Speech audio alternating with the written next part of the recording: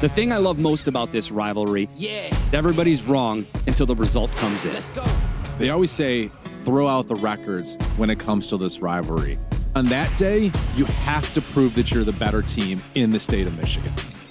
I don't get why both teams can't be great at the same time. It doesn't always have to be one or the other. I love you, man, but you're an idiot. A Michigan State podcast. And here's your hosts, Justin Rose and Michael Spath.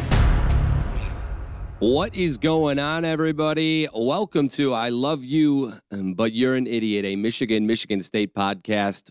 Week 4 of the college football season already in the books. Michael Spath, I can't believe how fast a quarter of a season goes. It always feels that way. I mean, there's so much hype and excitement for it, and you don't think about it much in the non-conference, especially when you play Michigan's non-conference, because the games just kind of run into each other. But then, you wake up and it's, you're closing in on the end of September, and you're realizing, wow, a third of the season. And I always say that you have these 12 guaranteed weeks, right? And so, what do you do to make the most out of them? But you were up north with your buddies playing golf and playing euchre and the whole thing. And so it was on probably in the background.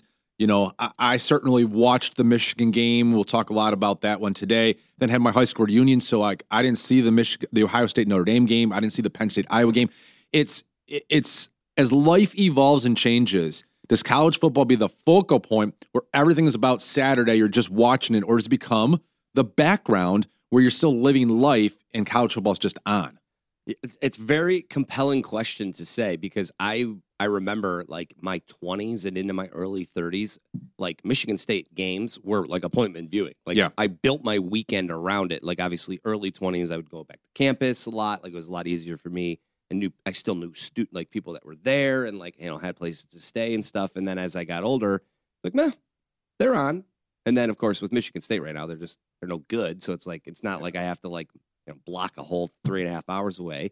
And Michigan was very compelling this weekend because, as you mentioned last week, you said Rutgers, I'm not going to sit here and say that I think they're going to win, but a little bit closer than maybe we would have thought. You, in our podcast, I don't know if it was the first episode or the second episode last week, you said, I want to know who this Michigan football team is. And you said, I don't know that we're going to know this for 7 weeks or 8 weeks or 9 weeks. And I think while it was Rutgers and while the final score was a 24-point victory, which they, depending on which Vegas line you saw, they either covered or did not, because it was some were 24, some were 24 and a half, right around then. But they did get punched in the mouth early on in the game. They gave up a long touchdown on the very first drive. A cornerback and then a safety both slipped on the play. Although give credit to the wide receiver, made a nice little move to make them go down. And all of a sudden they're losing 7-0, and you could kind of feel the crowd go is Michigan ready for this? We haven't seen any type of adversity. We haven't encountered an opponent that can bloody us a little bit. What's going to happen? And they didn't score on the next possession. They did get a 3-and-out on the next defense, and then they came down a 94-yard drive and tied the score, and then they had the lead by halftime, 14-7. But I liked that, Justin. We were just talking about it, and I liked the fact that even if it was Rutgers, that at least they faced a little bit of a challenge for the first time all year, and they answered that challenge. No doubt about it. I mean, never a doubt, and I think that's kind of where I want to ask you your next thing is none of these games are really going to be a doubt going into the fourth quarter. Certainly the next couple of weeks. I mean, you look at I think I mentioned every team Michigan plays the next 3 weeks is at or below 500. It's going to be, and they're going to keep building their case for, pushing towards the big games at the part of the season. But what were you most impressed with? Was it the punchback? Was it the ability to settle things down, or was there a certain unit or player that kind of, said, okay, well, that's what I wanted to see. Yeah. I want to see more of it now moving forward. Well, Justin, we talked last week too about the defense and how there's not really a star player, and I'll nominate a star player here in a second. But when you look at the game, they gave up 70 yards on the first drive, including the long touchdown. They gave up 180 yards of total offense the rest of the game, including Rutgers garbage time, about 60 yards in garbage time. So when the game was being decided from the middle of the first quarter through the start of the fourth quarter, they gave up 120 yards of total offense and 0 points. And so to me, that was really something for this defense. And we talked about it. I mean, Gavin Wimsatt from Rutgers was a 51%, completion percentage passer, though he threw a lot of nice balls on this one. He did run the ball like he does. The running back who came into the game averaging 115 yards per game was held in check, so that was really good to see. And then you do have a young man, Mikey Sainer, who is starting to emerge. He had a big play against Ohio State in last year's victory. He's had a couple other ones. And, this was a 17-7 game in the third quarter. Rutgers driving. They went for it on fourth down. He picks off a pass, keeps his balance, where he's navigating through his own defensive lineman, bumping into guys, and then takes off and goes 70 yards for a touchdown. And so he's kind of becoming, he had 2 quarterback pressures coming off the slot. He is probably the star of the defense. And I think overall, the way that the defense played and responded to that long touchdown early on was the most promising thing I saw. Gotta have that response, and that San Francisco interception is still so funny to me. Watching highlights of it, it literally looked like, where did the ball go? Mm-hmm. Everyone's shifting towards the hash marks, and then all of a sudden he's just darting back towards the middle, and I'm like, oh, there he goes. It was impressive. Jim Harbaugh back on the sidelines. How much of an impact did you see? With that? I mean, I think there was, but I don't know that you watched the pregame. I think it was on BTN, and they did this whole comeback stories and Jimmy Harbaugh's captain comeback and the whole thing.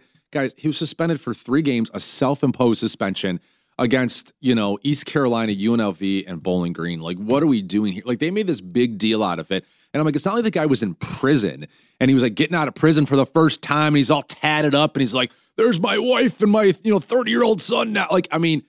Just the over dramatization of that moment, I thought was pretty silly.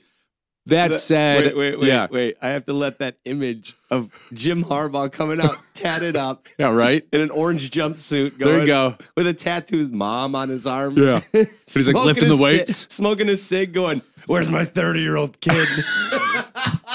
I mean, but go watch. I don't know if you recorded the game or not, but go watch the first 5 minutes. I mean, I was watching it, and I actually muted. I'm what is this? This is ridiculous. I thought that, we saw him, hooting and hollering, screaming at the refs. I certainly think that he brought some calmness and stability. And you allowed Sherrone Moore to be, what we talked about was let him be the offensive coordinator. In the first scoring drive that Michigan had, where they're down 7-0, it was the second possession, they ran a flea flicker and got their tight end, Colston Loveland, open down the sideline for about a 30-yard gain. They threw the ball to Donovan Edwards. I'm not saying that they wouldn't be able to call those plays if he was also the acting head coach, but it allowed him to be what he was. It allowed him to be the offensive coordinator. It allowed Jesse Minter to focus on the defense. And so after that first touchdown drive that they allowed, he got together with his guys on the sideline. Instead of him being okay, I've got to be watching the game, the whole thing because I'm the head coach, he was able to get over to the sideline, talk to his guys, refocus his guys, and they were brilliant the rest of the game. So, yes, I do think that it helps tremendously to have Jim Harbaugh back on the sideline. I'm glad that the circus is kind of over. Thank God. I mean, that's you always knew he was going to come back, and that game was always going to have a little bit of pomp and circumstance to it, just because the media tends to want to do these things. I mean, look at what Colorado has to go through now. Look at Oregon. Look at Ryan Day's comments after the Ohio State win. We're tough. We're tough. Apparently, they're very tough. And Ohio versus the world, I didn't know. I thought it was Detroit versus everybody. It's apparently it is Ohio versus everybody. Yeah. Huh. Yeah. I'll have to go get one of those. They've shirts. only had one bad half of football in the last 2 years. That's all. That's all. I'm not sure which half against Michigan where they got their butts kicked it was, but they've only had one bad half of football. Yeah. But I mean. He has made himself the meme, the target. I mean, he's coming after Lou Holtz. What do you care about what Lou Holtz says? He's an 86-year-old. That's what it's like when Desmond Howard goes on game day and he says Michigan, how many years has he put them in the playoff the past 7? 7? He finally got it right by accident. I remember that one year that he had Michigan in there with Baylor and Florida State and he was 0 for 4. But my point is when a pundit goes out and sticks up for their team, for their program, for the university, it is water wet. Yeah. Who cares what Lou Holtz has to say? Who cares what Desmond Howard has to say? Well, and that's especially, if it's a pundit who doesn't represent the school, maybe you're like, oh, well, this is if Kirk Herbstreit's talking about, I don't know, just, other than Ohio State and Michigan, he's talking about, because he's pretty like famed name or something like that. But I mean, it's Lou Holtz, right? Like, who cares what Lou Holtz has to say about Ohio State the week of the Notre Dame Ohio State game?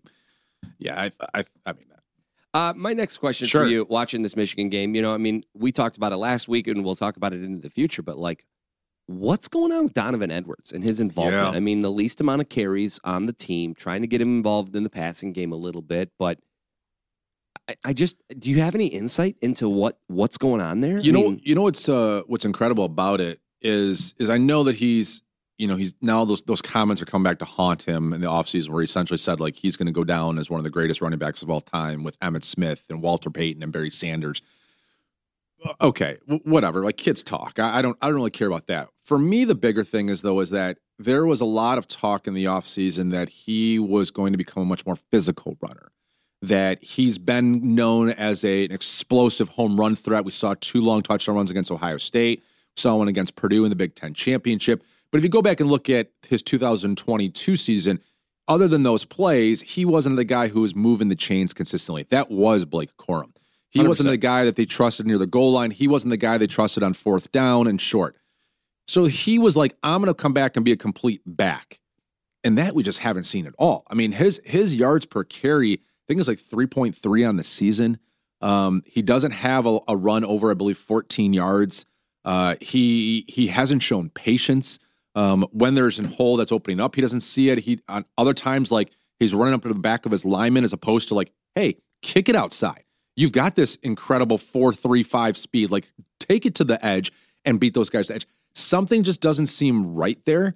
And I've heard some speculation, well, he missed a lot of the offseason. Yeah, but Blake Corum missed the entire offseason. Right. Look at him right now. He's running for, he got up to about 100 yards on Saturday, scored 2 more touchdowns. He's like 15 away from the school record.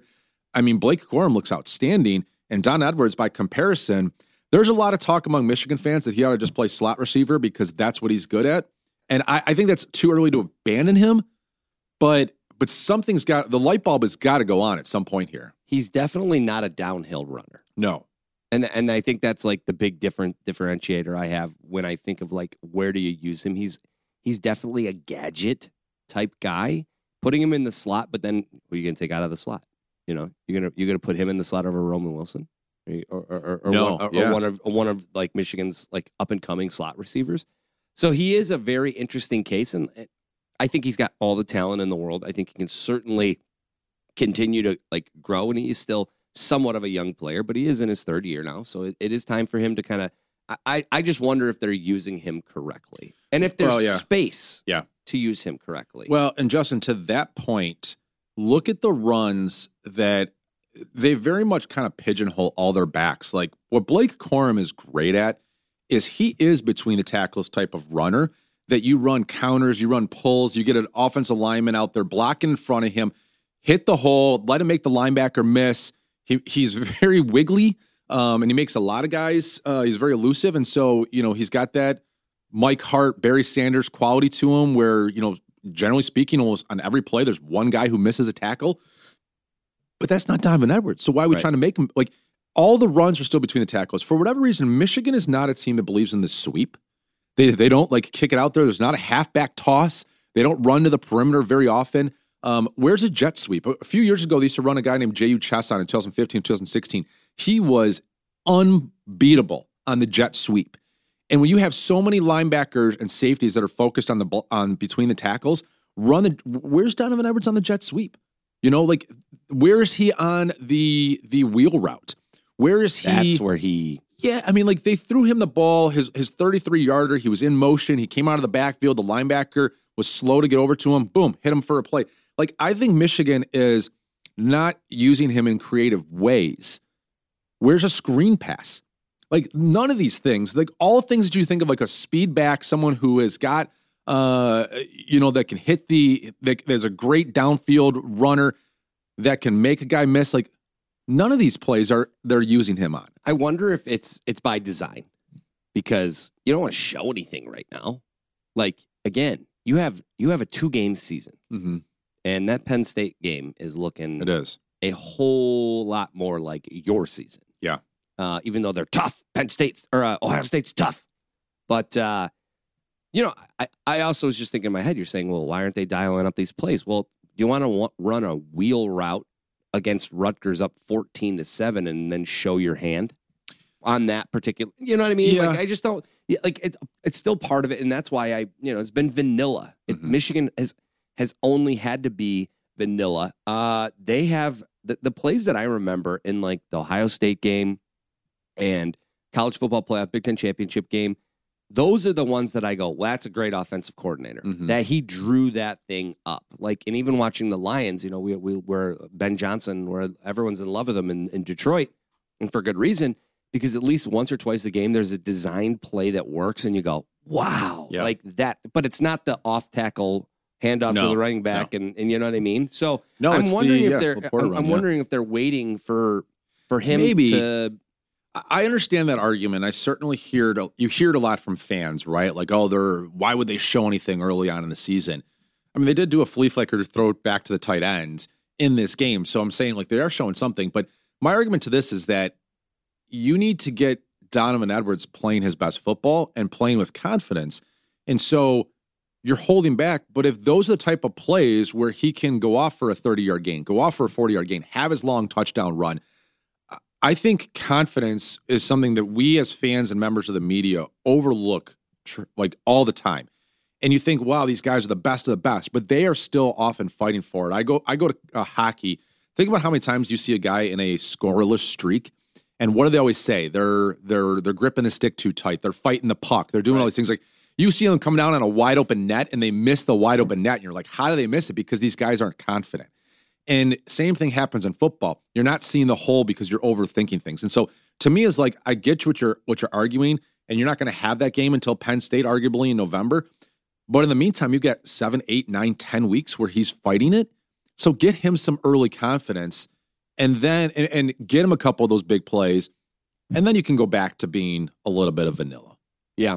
No, it'll be interesting. They obviously took care of their business. They have a very, very, very tough challenge going to Nebraska next week. I was surprised it was only 18.5 because it was 24. Maybe it was the difference of just being on the road. Nebraska's 2-2. They beat Louisiana Tech. They've replaced their quarterback. Jeff Sims has been out. They put a new guy in. And I was like, oh, maybe this guy's worth something. I think in this past game that they won, he was completing less than 50% of his passes. Sounds like Michigan will have another week of just figuring it out, which is a good thing. Again, that is a good thing. On the other side of the table, I think I want to start by just saying, like, I think the most frustrating thing about this is that I want to figure out how I want to say this. I'm upset that Mel Tucker's not on the sideline to receive the boos. Okay. I think that's fair. I'm glad he's gone. Yeah. I'm glad they're moving on. It's so unfair to watch this product and because you want to be mad at the players for not being the coaches, but the guy that you really want to be mad at is not there to be mad at. Yeah, you know what I mean? Yeah, he's sitting in his bunker, figuring out ways that deleting he can his Twitter account, getting his money back. Did you see that? Deleted his Twitter account? Oh, it did. I didn't see that. Yeah. It and that's the thing that makes me so upset is like, I want to root hard for my guys. I want these coaches are in a bad spot, but I also think both these coordinators should have been shot into the sun a year ago. So it's so frustrating to watch them just, again, you outgain Maryland. You finally, they held onto the ball for a longer time than the other team. Time of possession, we all talk about how important that is.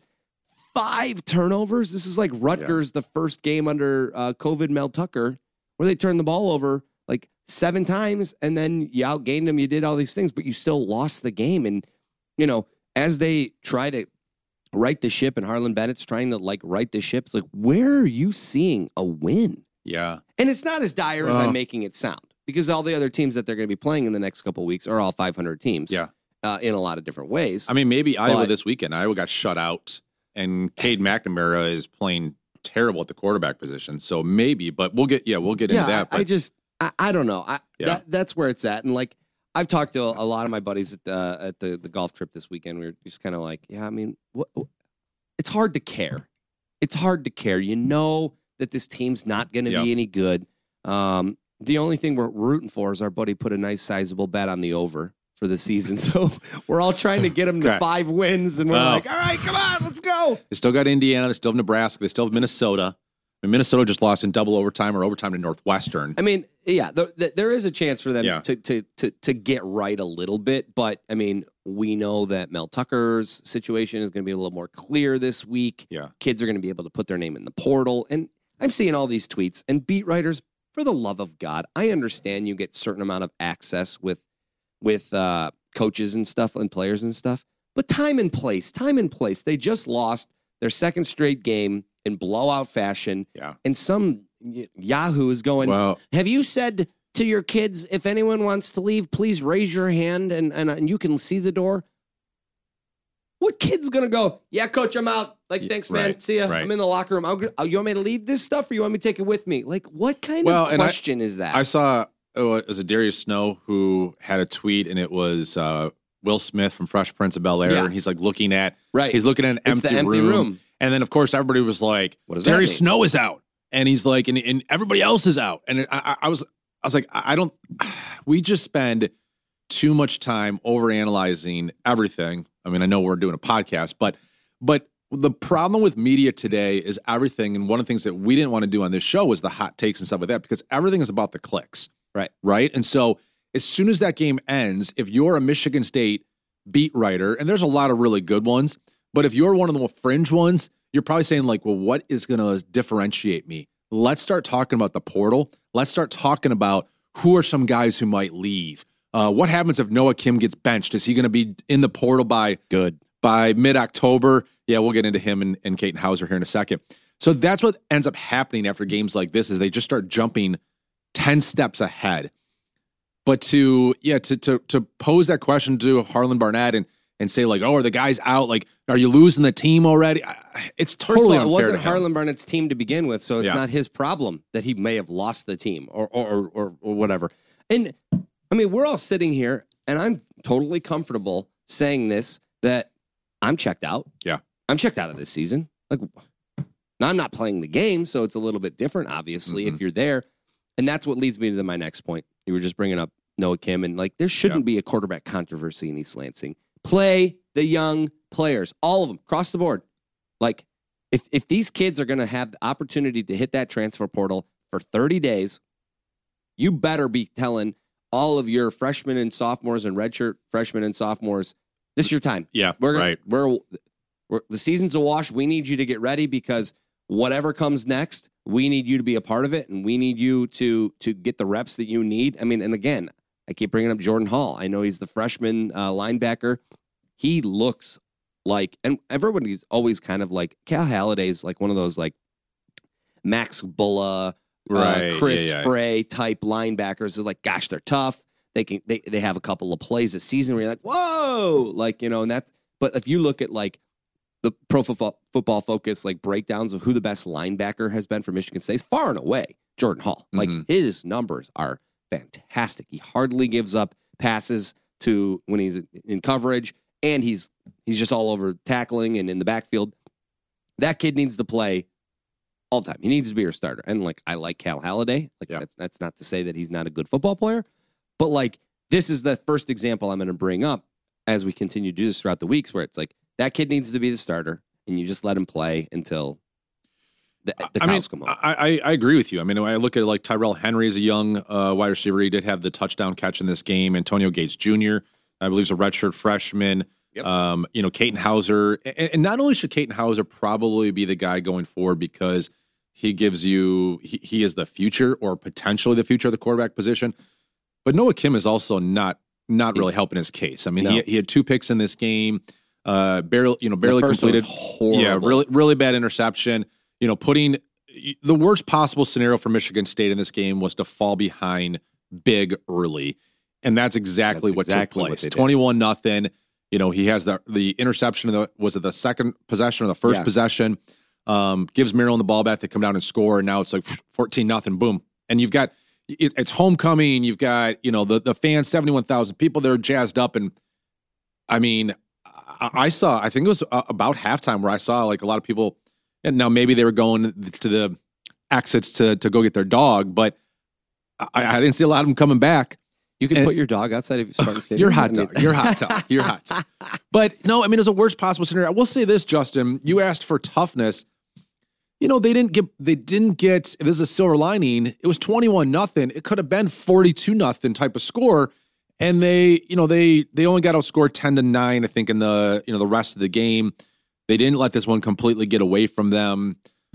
Maybe they showed a little bit of something, but it's not a lot to hang your hat on. No, and remember how I told you, box scores, you can usually glean, I can look at a box score and it's like, how many first downs compared to Maryland? Who had the more first downs? Michigan State? I mean, but that's an indication of a winning stat, right?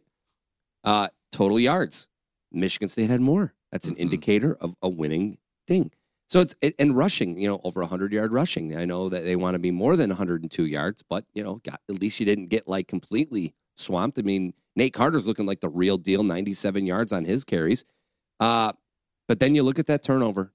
Yeah. And it's just like, what are you supposed to do when you're giving them, that's empty possession for you. And regardless if Maryland goes and takes it for points, it's an empty possession for you. And so I don't know. The one answers that I want to see coming into this week is I think you got to hand the reins, especially if your coach is coming out saying we needed to provide a spark. So that's why we put Caden in there. Yeah. Well, then that means your quarterback, who's your starting quarterback, is not your guy. Quarterback is the one position where you can't say, I need a spark. Let's go to the guy who's not warmed up, not in tune with the rhythm of the game, and let's throw him in there. What? I mean, no. That in baseball, when you put in a pinch hitter and they hit a home run, it's I think one of the most incredible feats of athleticism in the world. This guy comes in an hour, 2 hours into the game. Right. He's been sitting on the bench the whole time. He's not taking any practice swings. He gets into the batter's box and hits. That's what I call a spark. So if you're saying, I need my quarterback, I need a different quarterback who's not warmed up, who hasn't read any defenses so far, hasn't run around on the field to come and throw accurate passes. No, you got to give Caden Hauser or Sam Levitt. Unbelievable. They let the true freshman come in and looked okay. Right? Looked pretty good. So there has got to be some it's going to be a really dark week in East Lansing, I think. Just brace yourself. And I think that's what Darius Snow's tweet was basically saying. He's not going anywhere. Yeah. I think Darius Snow's a lifer at Michigan State. And I certainly think that I don't think that half the team's going to transfer out. Like don't go overboard here. Maybe, but I don't think that. I think you're going to lose probably 15 to 20 guys. And they're guys that are going to say, you know what, for my own career, I need to go somewhere that's got an opportunity for me to, get a chance to show what I can do. And I don't know if I'm going to be able to show this because who's going to be watching as this season continues to roll on. Well, and that is, though, why you got to play the young guys if you're a Spartan, is because you don't want to lose the guys who have 2-3 years of eligibility remaining. You want to keep those guys in place, and the Noah Kims of the world. I mean, if he decides like, hey, I'm no longer the guy here, I'm going to jump in the transfer portal, wish him the best of luck, because the situation that has befallen this program that has, encircled these kids was nothing that they asked for. And they need to do what is best for them to some degree. Now we talked about like writing that Spartan legacy, and now I think that's kind of out the door. With back-to-back losses. And so in the fashion that they are. So I guess all I'm just saying is like, whatever decision any person makes right now, I'm not going to hold it against them. I don't know if there's one player that you're like, that guy has to stay. Caden Hauser. That guy? Okay. Caden Hauser or Sam Levitt. Keep one of the two young quarterbacks. Because, listen, and we're gonna spend a lot more time, I think. I'm still like, the whole. I'm just so. Who's going to be the next head coach of Michigan State? Guys, we've got months to figure that out. Yeah, like, I've got guys that I want them to take a look at and stuff like that. But like that ain't happening this week. That's why it's always funny. Like, here's my top 5, and it's like, okay, cool list. But like, what are you gonna call? What are you going to call him tomorrow? No, like, Mel Tucker still has to be fired before you and I start really talking about what the thing is. I will say this. those kids that have this option or to stay or to go, they're going to find a good football coach to come in here. Mm-hmm. They're going to find somebody who's going to be able to come in. I mean, Michigan State is still a top 25 program nationally as far as like revenue, new facility, like all of the things that you want to be competitive. The school has made that commitment. Unfortunately, they made the commitment just to the wrong head coach. Yeah, right. But the commitment to football is still very much apparent at Michigan State. So it sucks. I hate it. I'm disappointed. Like, I'm really let down. But I also know that, like, we will rise up again. Like, this is not, like, Michigan State's just not going to be Northwestern. Like, it's just, they're not going to fall off into nothingness. Yeah. So while you got to take your lumps right now, and it's like, try to enjoy the games the best you can. So that's my point to these kids is, like, that's why you've got to give these guys an opportunity. Well, let them wear the green and white. Let them get out there and hear the as many cheers as they can for this particular point of, because if you lose 35 guys to this portal, and you may anyways with whoever they hire, because it might be prime situation where they come in and say, everybody here, just get out. And I'm just going to start over. Yeah. Maybe that's the case. I don't know. But my point is you got to play the young kids because those are the ones that you need to keep. If you want to make a senior unhappy that he's getting replaced, guess what? You're not going to be around here to run the ship next year anyways, Harlan. So tell him to tell. I mean, this is a business. Absolutely. This is a business as well. Yeah. So let me ask you this. So I think this is, especially because of what this podcast is, it's a rivalry podcast, Michigan State. You know, I look at all the Spartans I have in my life, and now, you know, while my wife is a proud Spartan, she's never been a huge football fan. So, you know, she didn't even know that they lost on Saturday. Like, she's not watching the games. My father-in-law, on the other hand, you know, huge Spartan fan. By the time we came back from our high school reunion and walked in the door, and I was like, and I kind of looked at him, and I could just see like the dejected look on his face a little bit, right? And he knows, just like what you just said, like what he's in for the rest of the year, kind of checked out. So let me ask you this. Obviously, you got the Lions here in town, and the Lions just beat the Atlanta Falcons, and so something to look forward to on Sunday. But does the fandom become, all right, I don't have to worry too much about my team week to week. I'm still going to be, you know, watching the games here and there. Hopefully they can find a way to beat a bad offensive Iowa team. Do you become just a college football fan? Or let me ask you this. Do you start to become a fan of every team that plays Michigan? Do you, because now you're looking at it and you're like, I can't, if Michigan runs the table, wins another Big Ten title, goes to the college football playoff, gets to the national championship game, like, and in our season we go 3-9. Oh my God, like I cannot do that. So do you start to say like, all right, I'm not expecting an upset here in the next couple of weeks, but Penn State, take these guys down. Ohio State, take these guys down. Like, do you start to root for the teams that are playing Michigan? That's such an interesting question because I'm not petty like that, but I also come from you may not be, but represent Michigan State fans right now. That's why I'm being careful because it was easy to kick Michigan when they were down in the Rich Rod Hoke eras. It was low-hanging fruit, and it was fun. It was fun. And Michigan fans, they've had their fun with Michigan State too. We've had a couple of bad seasons during this whole stretch of things. So it is fun to kind of kick them when they're down. But I don't know if Michigan State fans are. I think they're very rational when it comes to Michigan's not losing a football game until Penn State or Ohio State. That would be my answer to that. Is maybe they get caught, and would I raise my eyebrow if they go down 14 to Rutgers? Yeah, like, oh, hey, what happened there? Like, that's when that snark kind of comes out a little bit. I just don't see it happen. If it happens, well, you'll hear about it from me. But it's also like, I don't know. I'm not petty enough, and I really do think, especially the stuff I'm seeing on Twitter, is I've been trying to steady the ship, saying like, hey, not everything has to be. If Michigan State, you know, farts in the woods, the Michigan fan goes, ha ha, like it's not. They're not always like connected. It's not always, you know, like it doesn't have to be. Well, your opening says, why can't both teams be good at the same time? I mean, why can't?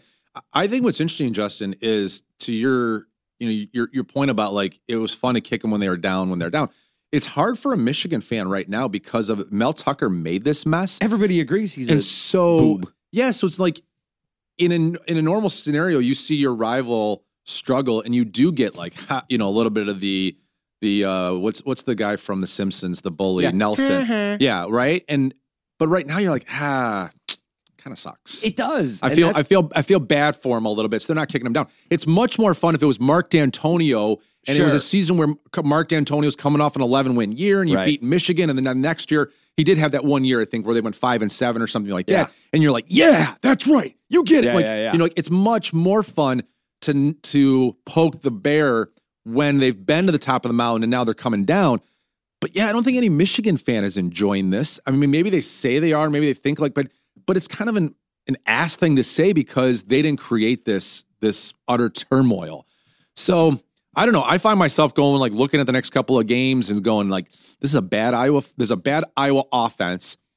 Can they go in there and steal one? Like, for my father-in-law's sake, for all these different things. And we'll talk more about that in the pod later this week. But my ability to think that this football team is capable of pulling off any sort of, like, big win is dwindling by the second. Yeah. Like, I mean, I look back at what I said pre-Washington week, and I honestly believed that this team was equipped to be competitive in that game.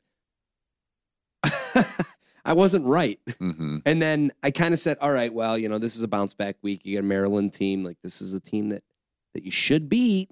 And then they get punked. Yeah. And again, it was a closer game numbers-wise than it was, but the scoreboard is the only thing that matters at the end of the day. Yeah. So it's like this team can play football, but they just don't play winning football.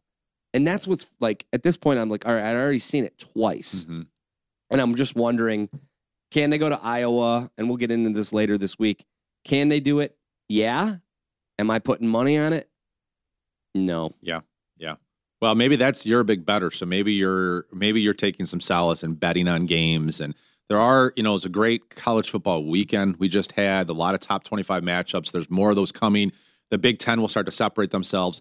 You know, one final thought on college overall. God, does the Big Ten West look like an absolute joke again? Yeah. I mean, other than Wisconsin, you know, Nebraska. They're not Wisconsin. Nebraska's 2-2. Minnesota goes and loses in overtime to Northwestern, a game I think they're winning by like 28 points in one. You know, you've got Illinois that is now, I think, 1-2. Purdue, you know, looked terrible this past. I mean, there's nobody in that West. No. And when you bring in the Big Ten next year, if they don't, I don't even know if they do a West and the East, because now they're not going to do. They're supposedly they weren't going to, but now you're bringing in Oregon and Washington. I'll say this: if you're one of those West programs, how do you have even like the 1% chance in the future Big Ten? You don't. Like, these are terrible programs. They ought to do some type of relegation within the Big Ten.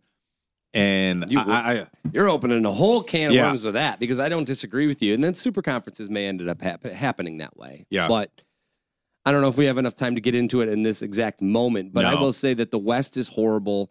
I'm really looking forward to us continuing to talk about, you know, and watching Michigan and Penn State and Ohio State. I mean, that was a big win for Ohio State. Like, there's no doubt about it. Ryan Day's antics, I don't really hate him for it. I mean, he's a passionate guy about it. And, like, I haven't really seen him be that passionate. Like, I thought he was kind of passive. He's defending his guys. Like, but, like, even, like, covering him in, like, the games that I've been to where he's, you know, I never really saw that kind of fire. So maybe he needed to just do that for himself. He was, you know, whatever.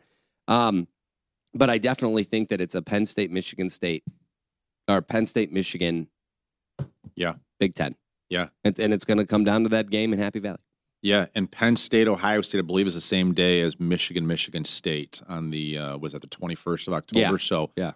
That'll be, I mean, there's a lot of fun. We're third of the way through the season. Third of the way now.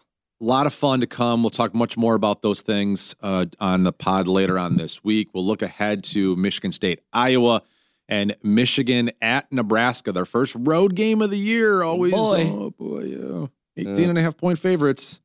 It will be somewhat of a night game out there in the black shirts. It's correct. A 3:30 game. 3:30, so, you know, 2:30 their time, right? They can get loud. They can get loud. Hey, happy second day of fall, by the way. Oh, wow. I was really depressed about that driving back from. Oh, I see. I mean, I love the fall. We had a great weekend. The high school reunion. Summer can't be beat. We went to the zoo. We did all those things. I know the summer can't be beat, but well, Justin, I love you, man. Yeah, but you're an idiot.